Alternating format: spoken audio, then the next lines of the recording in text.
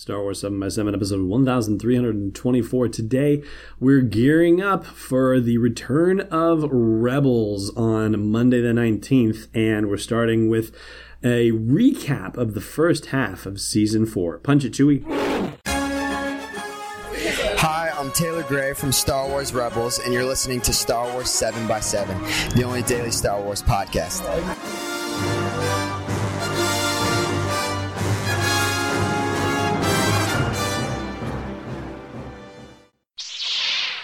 Hey, Rebel Rouser. Welcome to Star Wars 7x7. I'm your host, Alan Voivod. And Season 4 has had 9 episodes so far, and they made a point of wrapping up a couple of storylines right off the bat before they dug into the meat of this season. So the first 4 episodes dealt with Mandalore and Saw Gerrera, and once those storylines had been closed, they could move on to Lothal, which has always been front and center, even when the Rebels weren't actually able to help Lothal. When they'd been chased away from there, it was always going to come back to Lothal. But let's talk about those first 4 episodes really quickly. First, the first of the two, the first pair, I should say, would be the ones about Mandalore. Heroes of Mandalore was a 2-part episode that kicked off the season, brought Sabine back to Mandalore, and she attempted to give Bo-Katan, which would be Duchess Satine's sister, Duchess Satine being the former ruler of Mandalore and potentially the romantic partner of Obi-Wan Kenobi, if you remember back in the Clone Wars days. If only the Duchess had asked him to leave the Jedi Order, Obi-Wan would have. What a jerk move.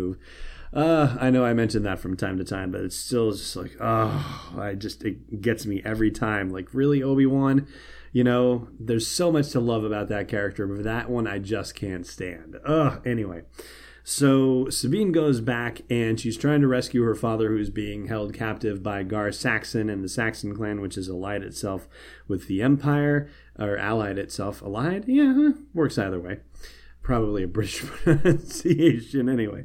So ultimately, and I guess I should say at this point, we are in spoiler territory. Hopefully you've watched the first 9 episodes of Rebels, and if you haven't, then we're just going to talk about them. I mean, they've been out for long enough. So she is able to rescue her father after all, and ultimately she returns the Darksaber to Bo-Katan, who is now the official true ruler of Mandalore. And at that point she says, okay, I'm done with my Mandalore stuff. And so Sabine is moving on from that whole situation. So we're not going to see anything about Mandalore for the rest of the series. And as to what happens with Mandalore after that point, how do they resist the Empire? Well, maybe we'll hear that story another time. Then we get into the Saw Gerrera business within the name of the rebellion, and basically the gist with that is that we find out that the division between Mon Mothma and Saw Gerrera has become more pronounced, and the whole violence and extremism thing, well, that's already been established apparently. We thought that it would be something where maybe we would see the break, but no, the break has already happened and was probably part of the documentation of Rebel Rising, the novel by Beth Revis that chronicled the life of Jyn Erso between the time that she's rescued by Saw on Lamu in Rogue One and the time that she ends up on the prison in Wobani. But be that as it may, Ezra and Sabine end up getting rescued by Saw in the midst of a mission that does not go as planned. And Ezra and Sabine are maybe a little bit more sympathetic to Saw's more aggressive way of handling things, but I don't think they realize just how far Saw is willing to go when they find out in that second half of In the Name of the Rebellion, as he is willing to utterly jeopardize perfectly innocent civilians without any thought of moral questions or anything like that. He just wants to blow up the giant kyber crystal and find out more about what's going on with this secret weapon he keeps obsessing about. So, that pretty much makes Ezra and Sabine go, yeah, okay, Saw's a little bit too far over the cliff, and so we're going to stick with our rebellion instead. Then the next 4 episodes, which would be The Occupation, Flight of the Defender, Kindred, and Crawler Commandeers, and yes, that's Commandeers with 2 E's, not Commanders with 1 E. Those episodes deal with just how bad things are on Lothal since they've been gone. The Empire is strip mining the planet for raw materials. The environment is being utterly destroyed, and the TIE Defender factory that they installed on Lothal is working to develop a new and even more deadly version of the TIE Defender. So unfortunately, there's no Rebel attack coming at that point, much to the disappointment of Ryder Azadi, who is leading the minuscule but still reasonably effective Rebel force on Lothal. So they decide that they're going to try to steal a TIE Defender if they can, to bring it back to the Rebel Alliance and let them know just how bad things are and possibly analyze one of those things to see how they can combat it. Doesn't work out that well because Grand Admiral Thrawn shows up for a demonstration, and so Sabine ends up having to steal one and hopefully get the flight data recorder out of it when a kill switch gets activated on it and it crashes in the middle of the wastelands of Lothal.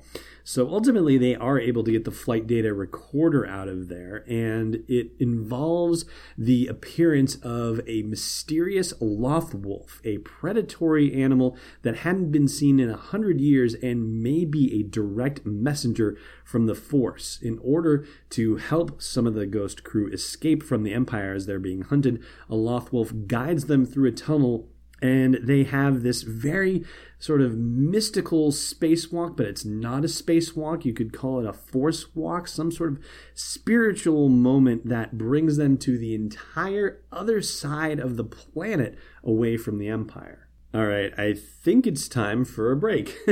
Seems like a good place for it. And when I come back, we'll talk about Rebel Assault, which was the 9th episode of the season and the final one before the mid-season break. Stay tuned. Hey Rebel Rouser, no sponsor on this episode today, so I just have a favor to ask instead. If you haven't done so already, please consider leaving a review for Star Wars 7x7 on your favorite podcast app. Not just a star rating, although I will say we are personally very proud of our near unanimous 5-star rating on iTunes. No, I just mean a thoughtful sentence or two about what you like about the podcast, or how happy you are that it's part of your daily routine. And more reviews means better visibility, which means more people get to share in a daily dose of Star Wars joy, and you want that, don't you? Of course you do. So please leave a review on your favorite podcast app today. I thank you, and the Star Wars 7x7 podcast thanks you. Welcome back.